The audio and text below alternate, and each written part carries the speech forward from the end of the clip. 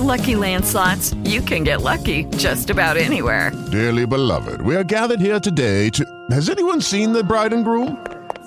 Sorry, we're here. We were getting lucky in the limo and we lost track of time. No, Lucky Land Casino, with cash prizes that add up quicker than a guest registry.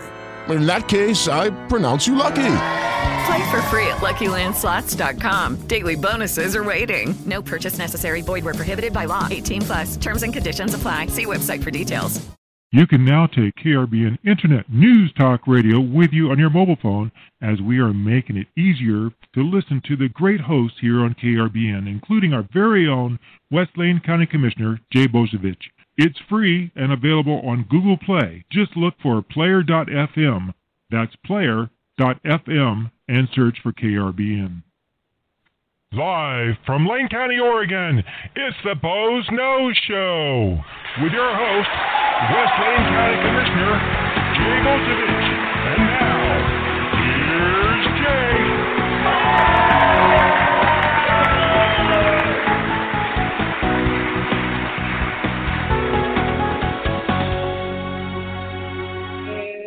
Good afternoon, and welcome to another edition of the Boze Noze Show. And I'm your host, West Lane County Commissioner Jay Bozovich, and we come to you live every Wednesday at 4 o'clock from beautiful downtown Elmira, Oregon. And I moved back inside this week, partly because my neighbor's running a chainsaw, and it's a little cloudier today, so not taking advantage of the sun.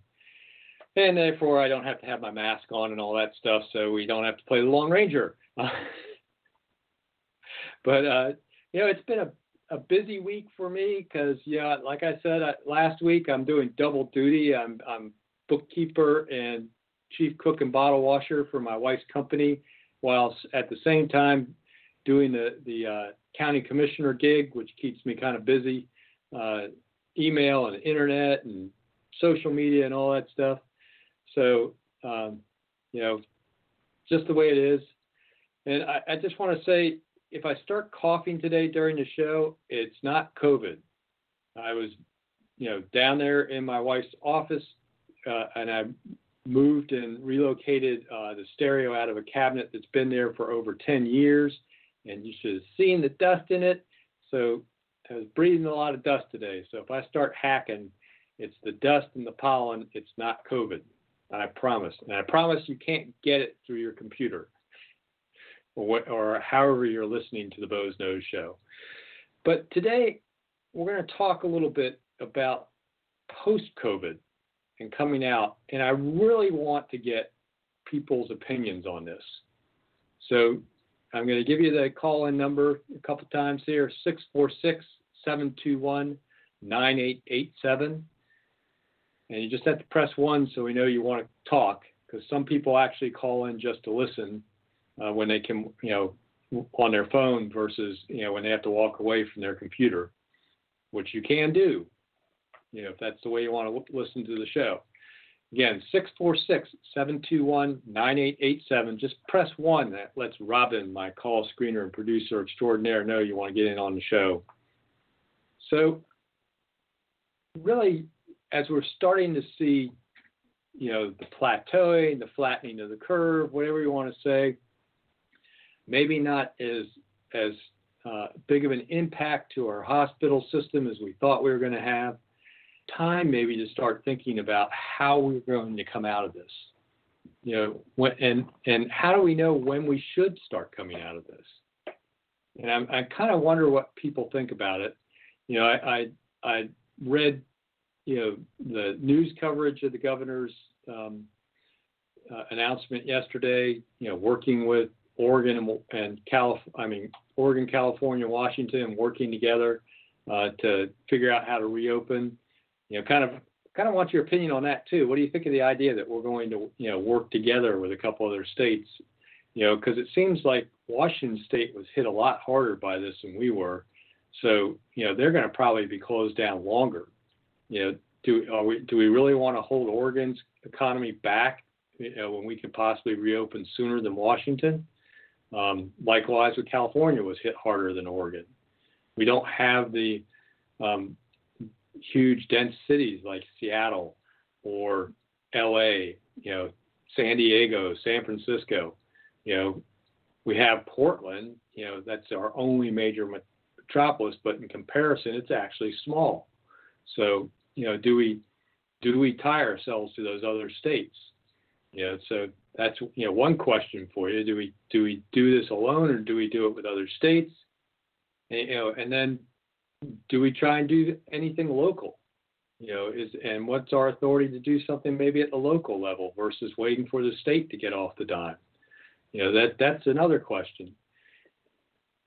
And for me, and this has kind of been a question all along for me a little bit, is there's some states that kind of trusted their citizens to make a determination whether they were essential or non-essential, whether their business was essential or non-essential, and whether they were taking the proper precautions or not, and kind of left it up to the people rather than executive orders closing certain businesses, declaring certain things to be illegal, like you can't go out in a motorboat in Michigan. You can go out in a sailboat or canoe or kayak, but you can't go out in a motorboat in Michigan. That is illegal. Don't ask me why, but that's part of the governor's executive order in Michigan. So, kind of arbitrary stuff. And you kind of wonder how much of this, these executive orders and all that that are coming out from governors and some of the desires they're doing fit a personal political agenda versus whether it's truly about safety for the community. Because, you can cram just as many people into a sailboat as you can into a motorboat. Why is there a difference? Why did you choose to make motorboats, a 5-horsepower motorboat that you might use to get out to where the fishing is worse than a 40-foot sailboat on Lake Michigan? Where's that rowboat with a 5 horsepower on the back worse than the 40-foot sailboat? I don't get it, unless you have something against gasoline engines, and that was part of your desire to draw that distinction that has nothing to do with COVID-19. So, and it kind of wonder, and I talked about this on Facebook over the weekend, and it's one of the first times where I've deleted some comments for obscenities off of my Facebook page because it got kind of a violent reaction, and that was the thought the governor was originally proposing last week, although she backed away from it this weekend, of releasing a bunch of prisoners early out of the state prison system to prevent them from maybe potentially getting COVID in the prison system, like they're going to be safer outside.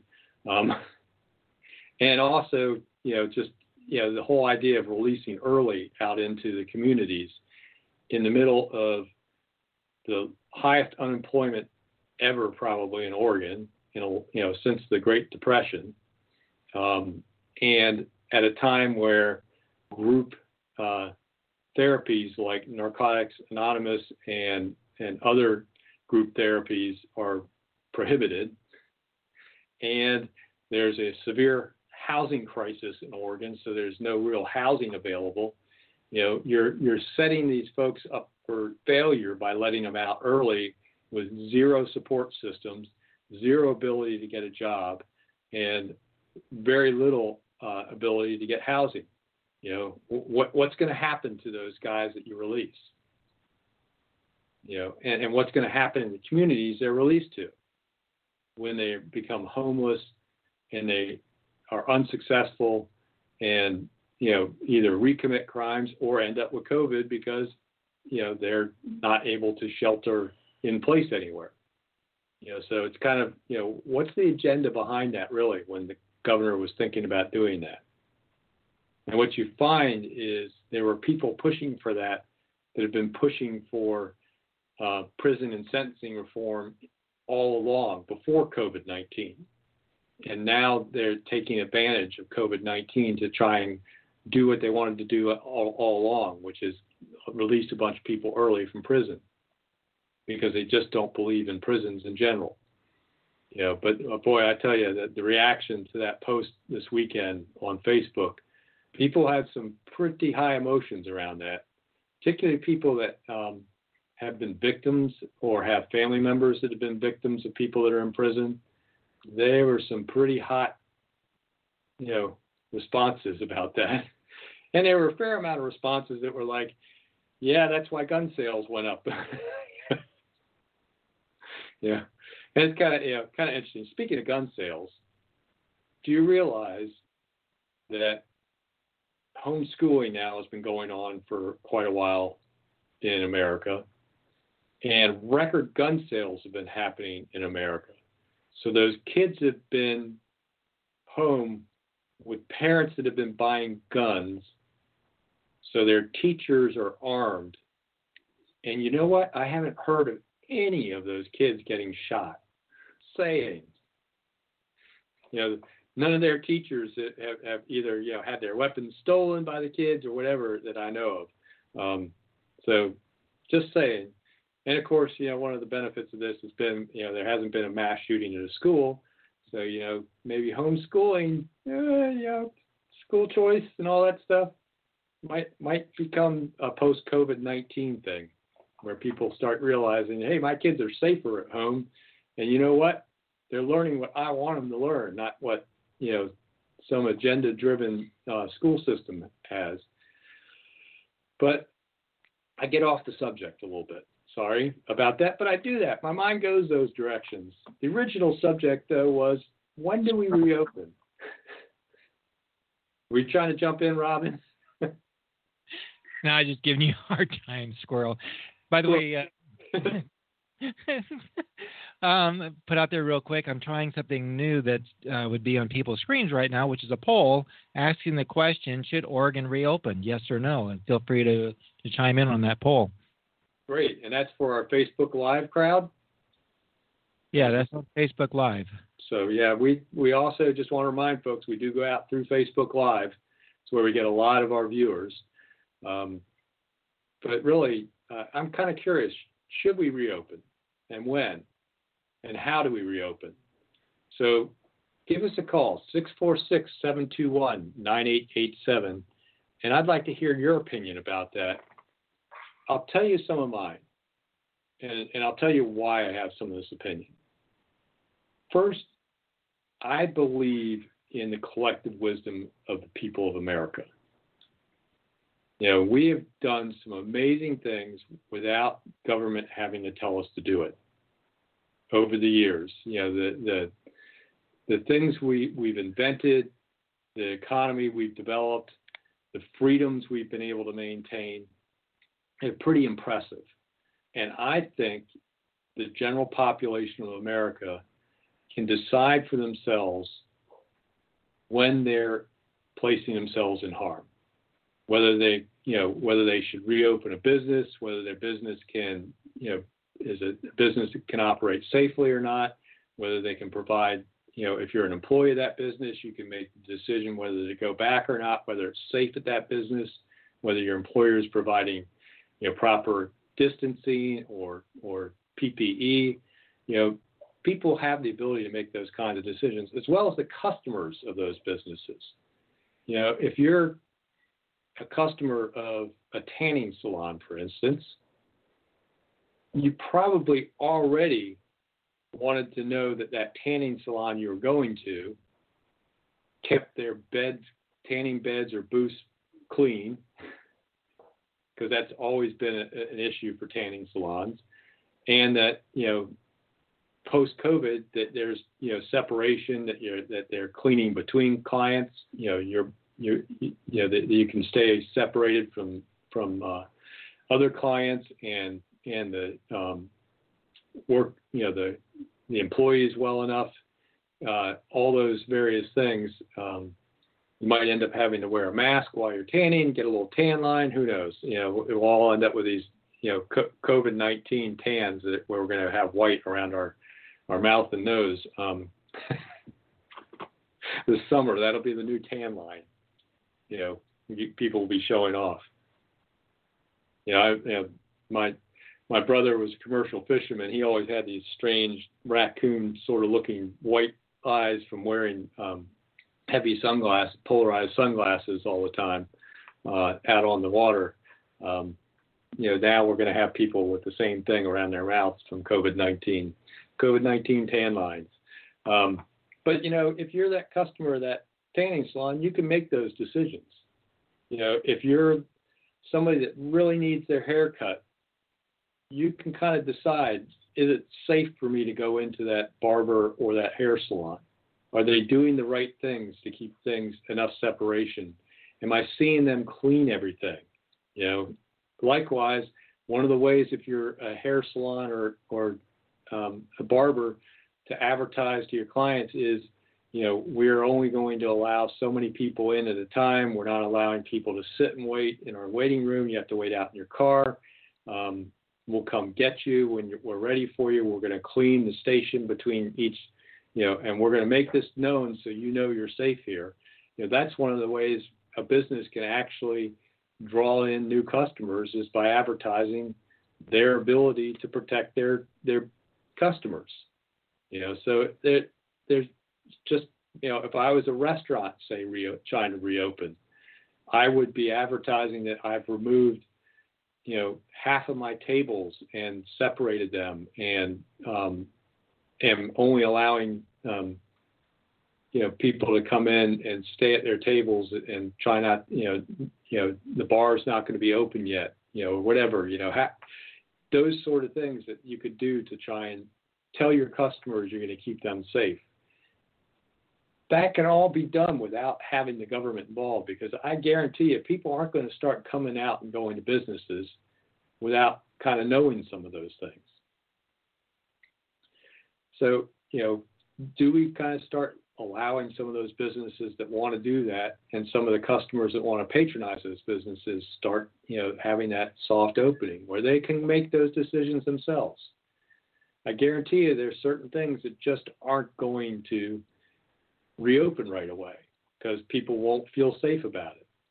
You're not going to see movie theaters necessarily reopen unless they find a way to, close off every other row in the theater and every other seat or something like that to get everybody 6 feet apart and have smaller audiences. There's, some places that just, may not reopen right away. I don't know how you do, bars and letting people intermix as strangers unless you insist on everybody wearing masks and gloves, in the bar. Pretty hard to drink with a mask on, though. So, I think some people can make those decisions. And I say this because I'm starting to see data from countries that haven't had the limited testing that Oregon's been under, which, if I have one criticism of Oregon, is why haven't we had more testing in Oregon available? What has been the real situation? Did all the test kits get sent to New York City? What's going on that we have less than 1% of our total population in Oregon tested, and here in Lane County, it's just a few tenths of a percent of our population that's been tested. It's meaningless to understand the actual number of people that had COVID and having an understanding of how deadly and how many hospitalizations per total cases there are. But in some of the countries where they have had really strong widespread testing, we're starting to see data come back that looks like COVID-19 may not be as dangerous as originally thought. And that's something that, comes into part of my decision making around people, can look at some of that data and make some decisions around their own health and safety. When we thought this was going to overwhelm our hospital system and we've managed to flatten the curve, and now we're starting to see that maybe we might not have been overwhelmed even without that flattening of the curve. Is that something where we can let people decide?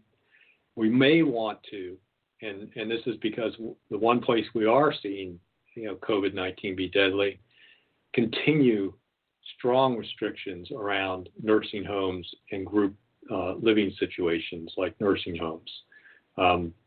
That's the one place where we are seeing a high mortality rate and a high hospitalization rate. Those valued senior citizens in our society need to be protected. So there needs to be continued protection of those facilities. And we need the employees to continue to, and this is where more testing comes in. So when do we reopen? Maybe when we finally in Oregon get some higher testing capacity. There's some really good news today. Peace Health Laboratory is going to start doing some rapid testing, and the University of Oregon and Mackenzie Willamette have gotten together to use some of the University of Oregon's laboratory facilities to initiate some additional testing here in our community. So we actually are developing local testing capacity to make up for the fact that the state hasn't really been able to jump in.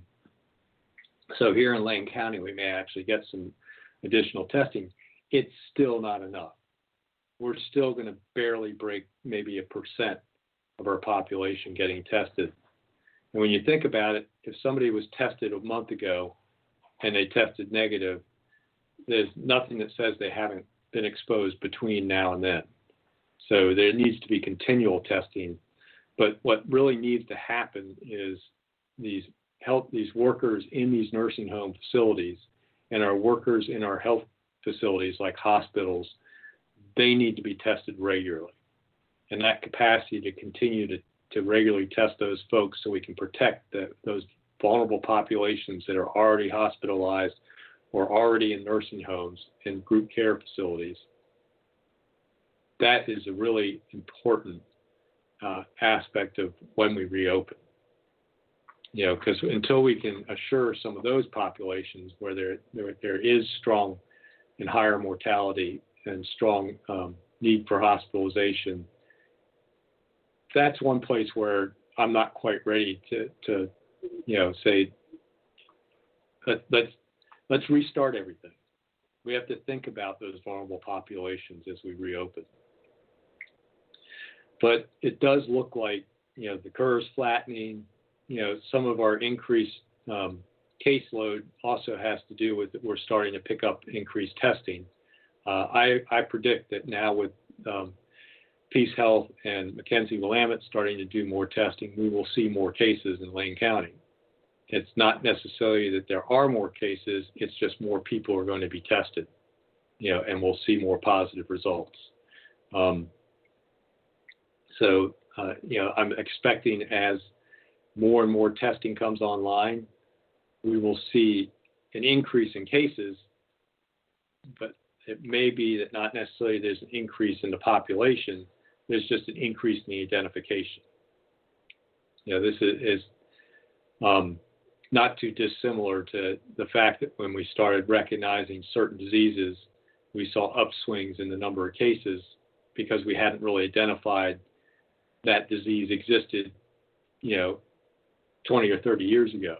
We didn't identify autism really until fairly recently in history.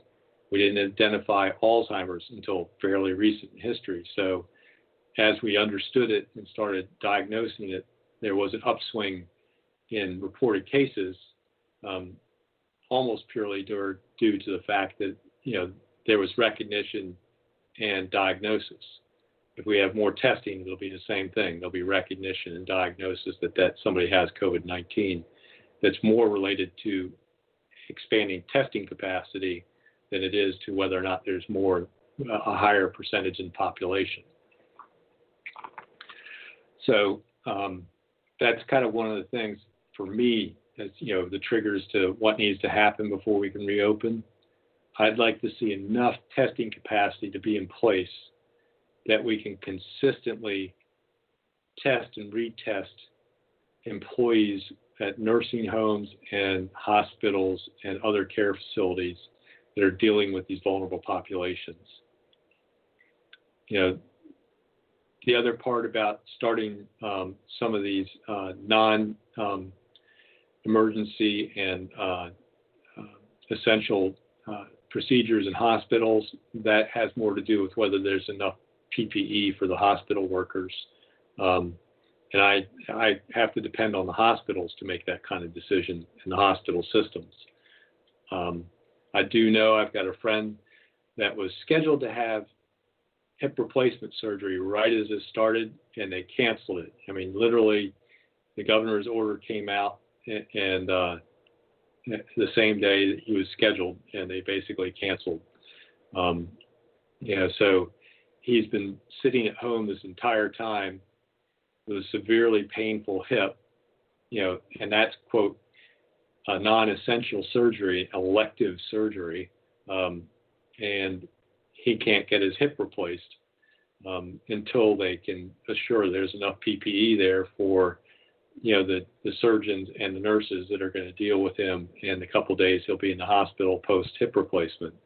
But that's, it's not just the cosmetic surgeries or those sort of elective procedures. I heard somebody trying to make fun of, the quote, elective surgeries, thought it was all cosmetic. Now, when they were talking elective surgeries, there were some pretty serious surgeries that got canceled. People in serious pain with mobility issues. A lot of the orthopedic work was just stopped completely. So that's, hopefully we can get back to that. But that's a case with the personal protective equipment, and I'm not qualified to make that decision. That's when I'll leave to the hospital systems to tell us when they're prepared to reopen. And I don't know if that's really the governor's level. If I was the governor, I'd basically say, hospitals, when you have enough PPE. You understand what a surge could happen if, as we start reopening, if we do get a surge, that there'll be a greater need. Do you have enough set aside? And are you ready to do both? Have enough set aside for a possible, another surge if we get one, and also continue your elective surgeries. When you think you have enough, you can reopen. That's again, leave it up to the people that know to make their own decisions. So we've touched on a bunch of topics here on the Boze Noze Show, and I always like to hear from folks out there.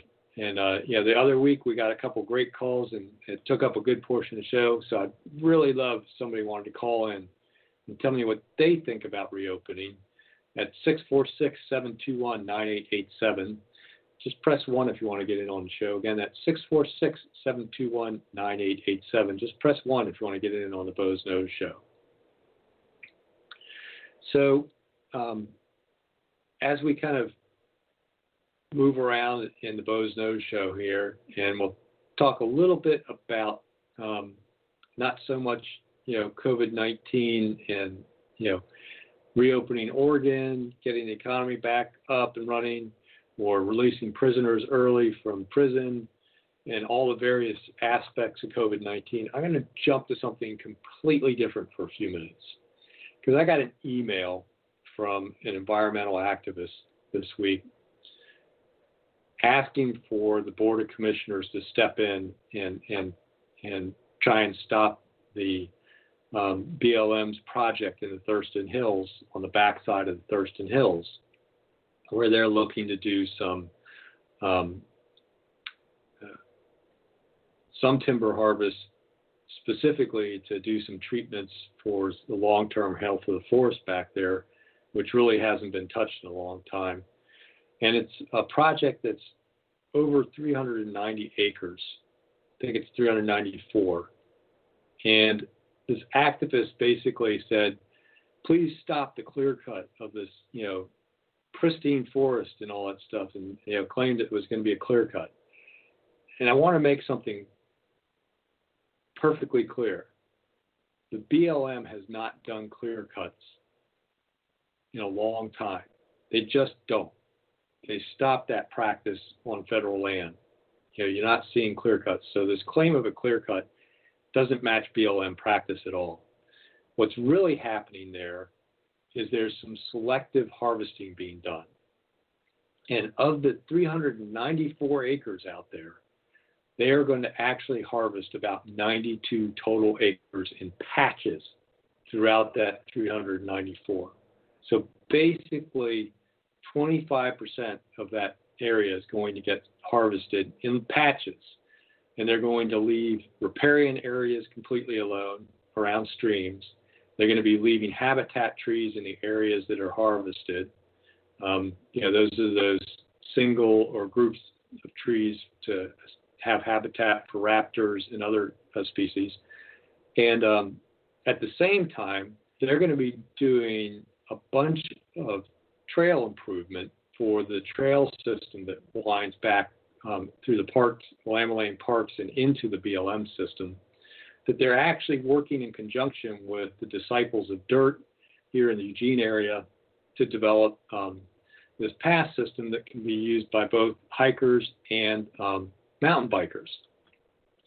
And this, between the pass system and the trails that will be cut in to do the harvest work, it's also going to make it easier to fight fire in that area in the future because there'll be more access to it. And that's going to be a benefit long run, because one of the claims in the email was this was going to increase fire hazard. And there's actually been in the ESA a separate analysis of fire hazard, and it's the increased access balances out any concerns about increased fire hazard because of harvest, being done in there. So it just amazes me to read an email and then and having understood the project, because it's been controversial going on for a while, so I educated myself about the project, and the complete separation from reality that the email was to try and draw an emotional response out of the commissioners and hopefully the public who might also have access to these comments that the Board of Commissioners gets, to try and claim that somehow or another there's some huge clear cutting that's going to be done on the backside of the Thurston Hills. What's going to be done is some selective treatment of the forest there, and some very selective harvest work done out there, and a whole bunch of recreational improvements that's going to make that such a gem down the road, for those folks. And, some of those selective harvest areas are actually going to open up vistas where you're going to be able to sit on a bench and watch the sunset because you've got an opening in the forest to look through. And we'll get some areas of meadow growing back over time, and that brings in a different set of species that we actually, have been losing some of in Oregon, because we've cut back on logging in Oregon in general, and we're getting a lot of closed canopy forests, and some of these open meadow areas that are going to be created actually support bird species and other species that need that environment. Some certain hummingbirds that have been decreasing population in Oregon need that open environment for the various wildflowers to grow and bloom that they feed on. So it's important to have those different levels of habitat, for a healthy environment. It just seems kind of very agenda driven around that. And I think it's mostly driven by the contract, who was awarded the contract to do the work, and not around what the actual work was. Because it seems like this particular environmental group has it in for this particular family-owned and run timber company. And that just, it's kind of surprising that, that they can make something sound so bad. So if you start hearing about pedal power or the Thurston Hills clear cuts and all that stuff, step back a little bit and understand that, basically only 25% of the area is going to be harvested. It's being done in patches and it's not clear cut. It's being done, with BLM's harvest methods, which aren't a pure clear cut at all. And trees are being left up. Riparian areas are being protected. And in addition, a whole bunch of recreational improvements are going to go in that's going to make this a truly multi-use forest area in the future. That's going to be much more dynamic and have a lot more wildlife because of the variation in habitat rather than one entire closed canopy area. So just had to talk about that a little bit. It's, one of those things you see as a commissioner coming through is it's not always about COVID-19. There's still other things happening out there in the world. And, hopefully folks understand during this crisis that wood products like toilet paper are kind of essential products for life, including all the paper bags that are now being used in the grocery store. Now that you can't bring in your reusable bags because they're worried about COVID-19, all the cardboard packaging that you're getting with your Amazon deliveries now that you're not going to the store and you're buying everything online, that comes from the forest. And it comes from, chip logs that are too small and come out of some of these harvests on public lands like the pedal power harvest. And I really hope folks understand that, those paper products are important. They go into a lot of the PPE that we need our medical folks to have. So, attacking something purely because you don't like the people involved in the contract and you're just, trying to maybe generate contributions into your, quote, nonprofit environmental organization, that's really seems to be more the motivation of this than actually protecting the environment. So it comes right down to it. In the long term, this project will make the environment better. And I don't get how anyone can think it doesn't. Because it was designed specifically because it was up against, an urban area, and they understood this forest serves more recreational use than anything, and it was designed to enhance that recreational and habitat function of that forest. Not, if it was purely to generate timber harvest and the revenues of that, they wouldn't only be cutting 25% of the forest. So I just had to get up on my soapbox a little bit there and talk a bit about pedal power and how it's going to benefit the residents of Springfield. It's not going to increase fire dangers.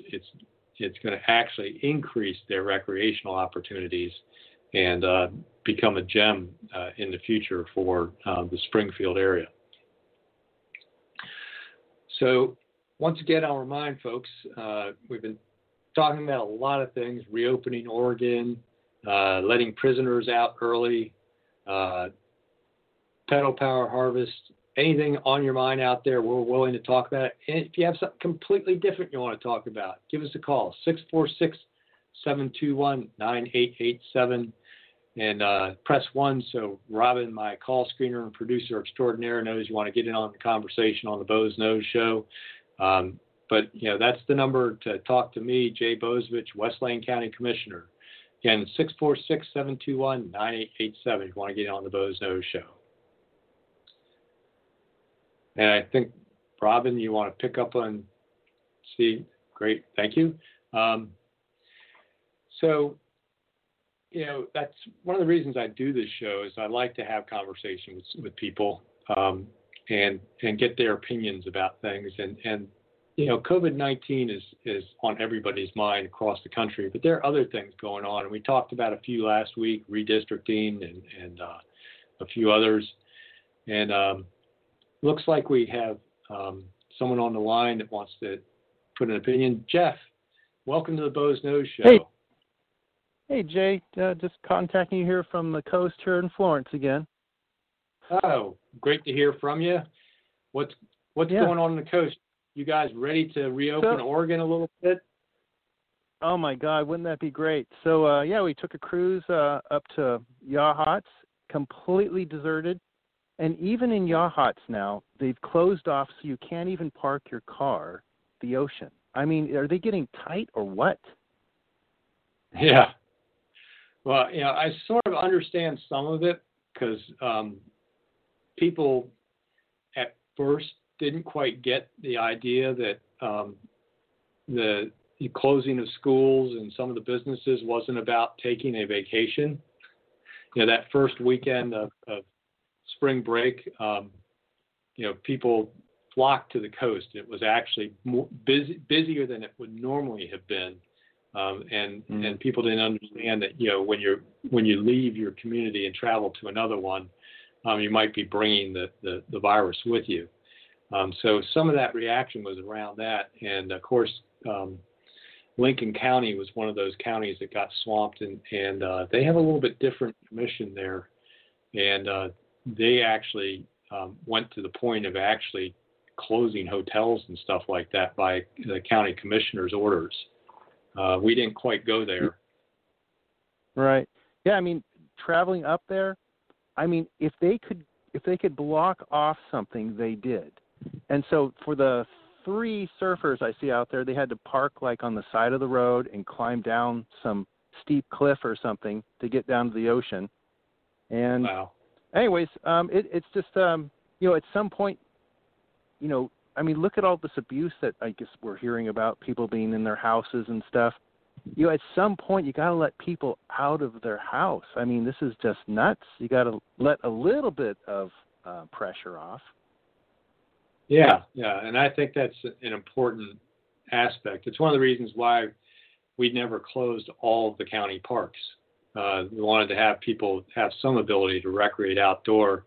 And you got a park like Mount Pisgah, which is several hundred acres. People should be able to keep 6 feet apart.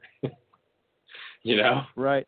And so we have another thing going on here in town, and I guess maybe it could be hearsay and things, but we have a gentleman here that apparently has done, I think it was like 5 or 7 thefts, and each time the police just give him a ticket of some sort because they don't want to put anyone in jail. I know this sounds crazy, but anyway, that's nuts.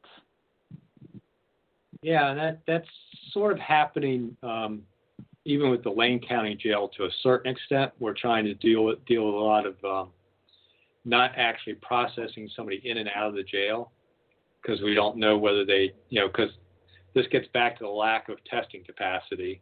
Another place where I would definitively try and get some testing besides nursing home employees and the medical staff would be our jail employees and inmates as they come in so that we could know whether we need to quarantine them or not.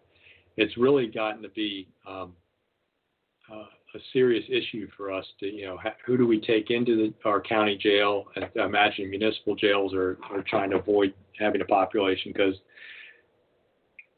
many of our jails are set up in dormitory situations where there's not a lot of ability to keep the physical separation. So do you introduce somebody new into that population without taking them through at least a 14-day solitary confinement quarantine? No, Jay, that is actually a great idea. I haven't heard anyone discuss that. That's a great idea that we test the inmate population, the employees, and then everybody who comes in new, and then we don't have to literally release everybody, and we can take in these people taking advantage of this. Yeah.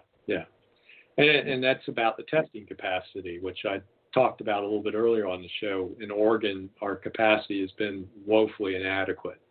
And we've tested less than 1% of the population of Oregon. That says nothing about where COVID is or isn't. I caught a lot of heat a couple weeks ago from you folks on the coast about whether or not we should be naming whether people tested positive, on the coast or not. And my reaction to that was, we're not testing enough people to know it's not already over there. And if we did announce whether or not there was somebody on the coast, what would you do differently based on that knowledge? Yeah, true. Most people they're stuck in their houses right now. Yeah. We'd only tested 0.2%. Yeah. So we need more testing for sure. But I think people also are getting to understand what it takes to keep themselves safe. Keeping 6 feet away from, wearing a mask, washing your hands. Absolutely. And I was, shopping at Fred Meyer and Bi-Mart. And, I can see some of these employees, I totally get it. Some are just a little bit short-tempered, just a little bit. And I think it's because those of us that don't wear masks, maybe they're thinking that we're disrespecting them, or, we don't something. It's starting to change my mind about wearing a mask because, I kind of get it. I mean, they're seeing just the population go by them every minute. And so, maybe I should start wearing a mask just to be polite, I suppose. I've been wearing one, basically a bandana out in public, and it's mostly, and it is to protect the employees and other people, because I may be carrying COVID unknowingly. I might have one of those mild cases, or I might be one of those pre-symptom people where you actually can spread COVID for several days before you show any symptoms. So, I wear that mask mostly because that prevents, if I have a sudden cough or sneeze, that I don't get a chance to put into my arm or turn away. I'm not spraying all over the place. Or if I pop my peas while I'm talking, I'm not spraying that either. It's getting into my bandana and stopping there for the most part, or at least the bandana drops that velocity down enough that it's not going 6 to 10 feet away from me. It's stopping a foot away from me. And that's important. Yeah. I'm also not breathing produce in the grocery store,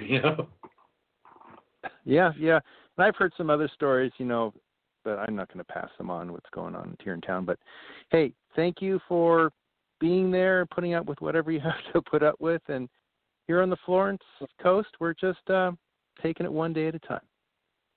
Yeah, well, thanks for the input. And it's interesting that they're blocking off the parking on those overlooks and stuff. Yeah. Pretty interesting. Right on. Thanks for. Well, I'll talk to you later.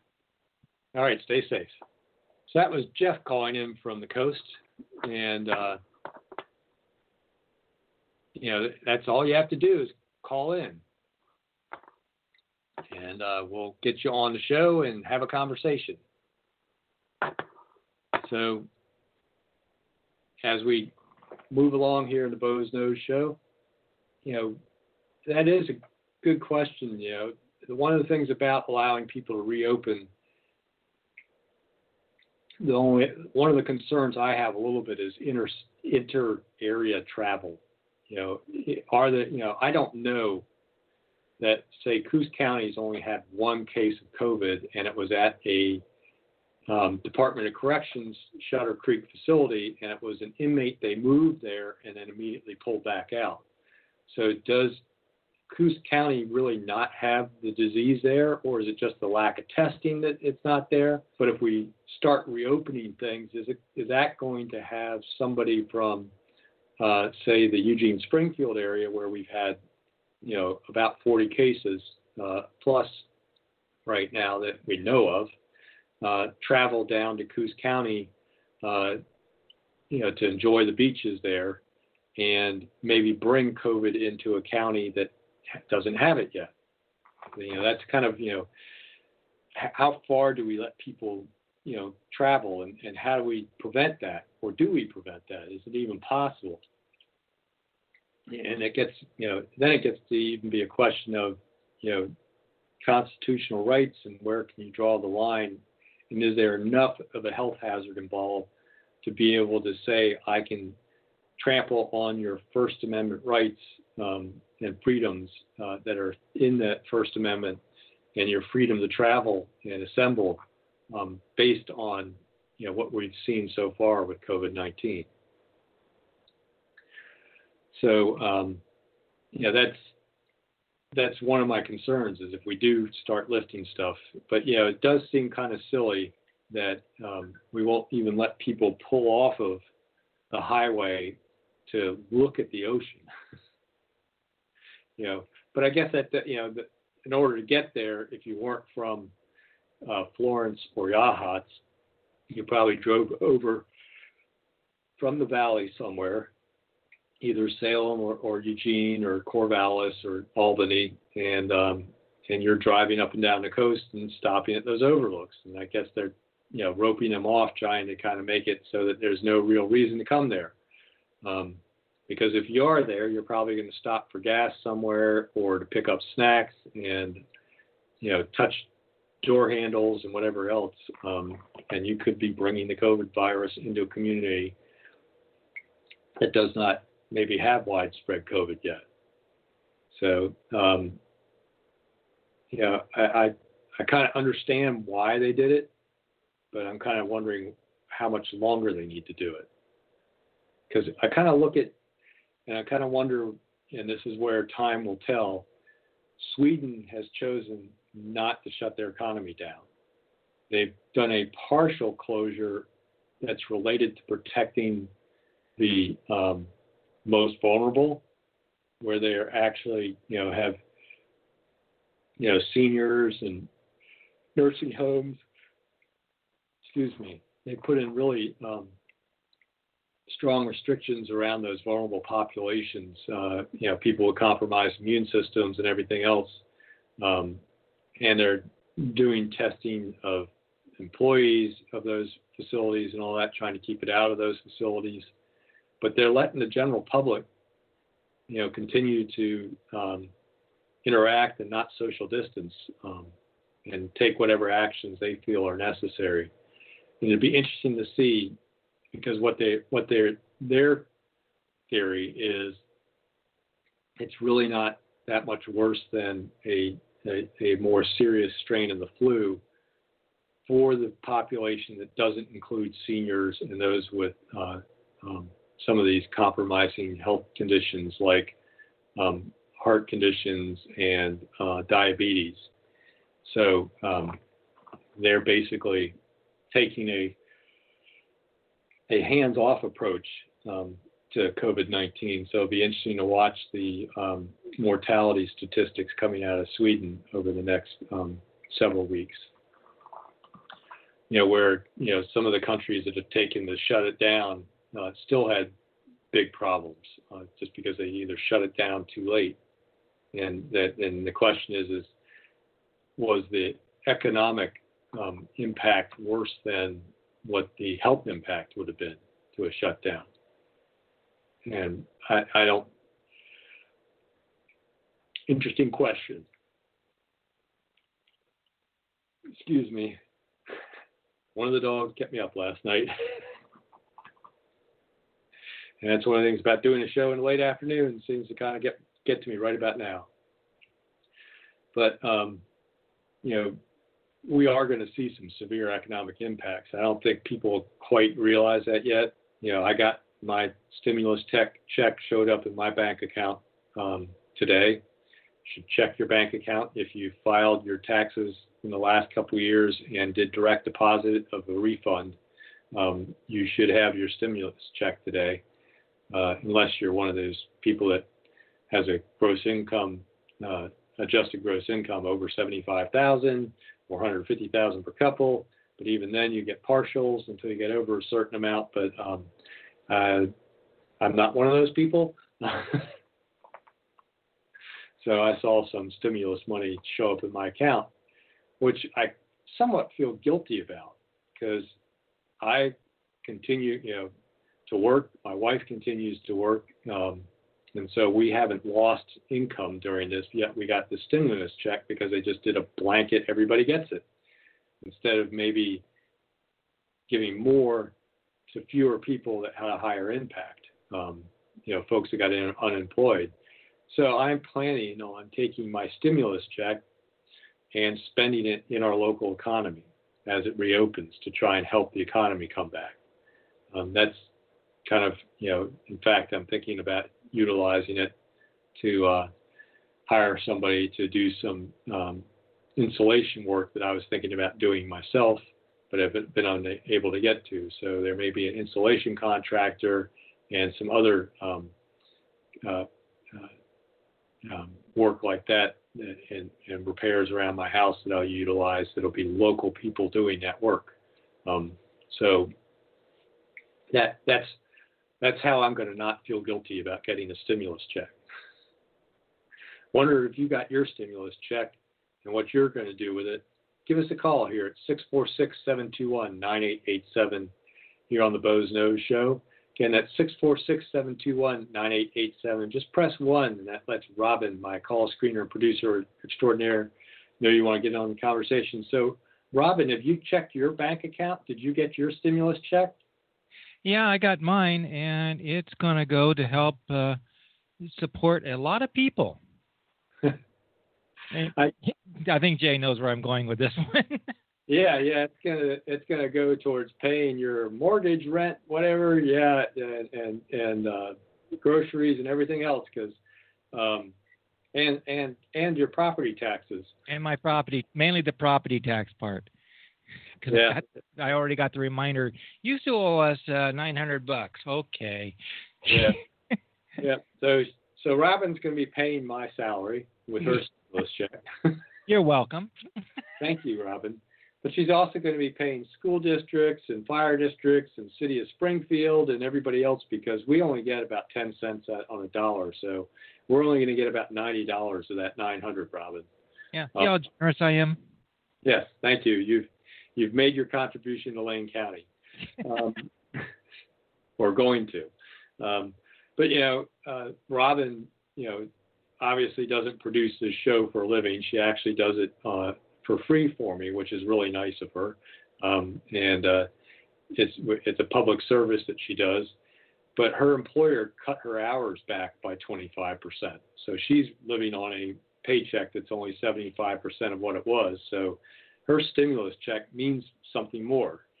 So have I not gotten a stimulus check and maybe Robin got a bigger one because her hours were actually cut because of COVID-19?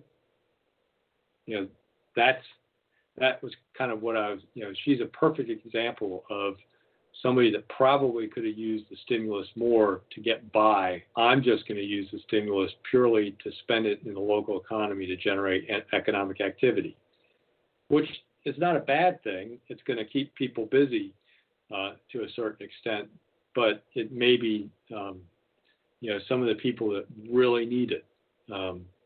Think about the family that had the waitress laid off, and who knows, the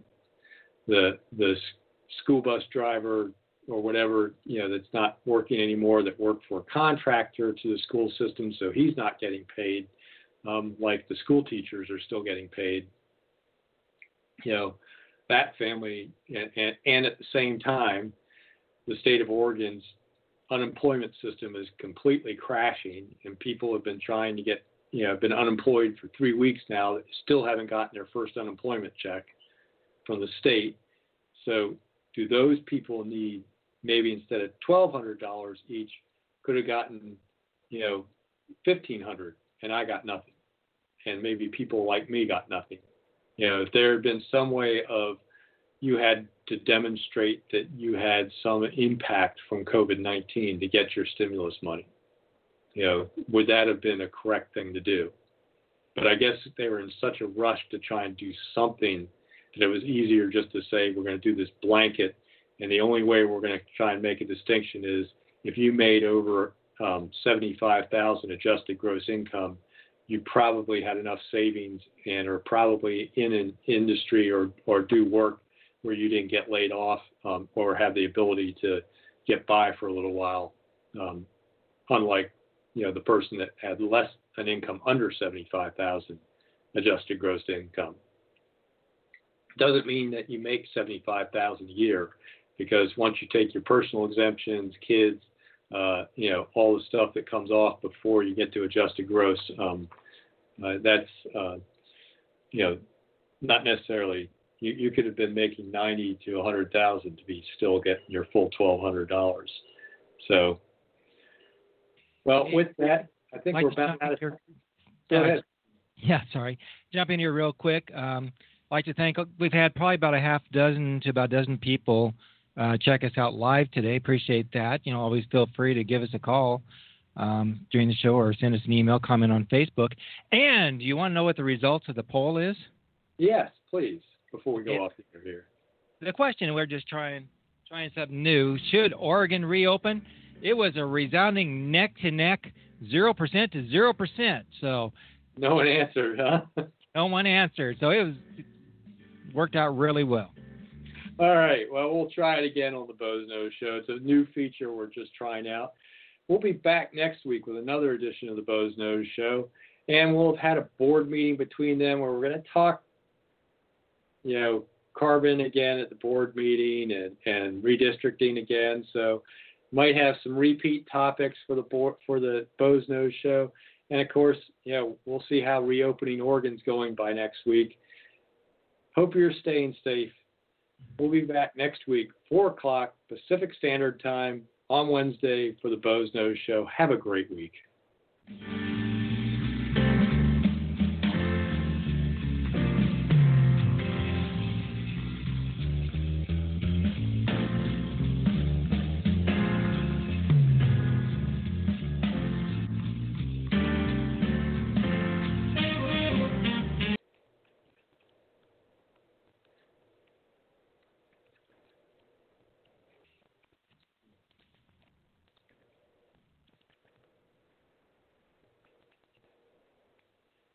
Hello, it is Ryan, and we could all use an extra bright spot in our day, couldn't we? Just to make up for things like sitting in traffic, doing the dishes, counting your steps, all the mundane stuff. That is why I'm such a big fan of Chumba Casino. Chumba Casino has all your favorite social casino-style games that you can play for free anytime, anywhere with daily bonuses. That should brighten your day a little. Actually, a lot. So sign up now at ChumbaCasino.com. That's ChumbaCasino.com. No purchase necessary. VGW Group. Void where prohibited by law. See terms and conditions. 18+.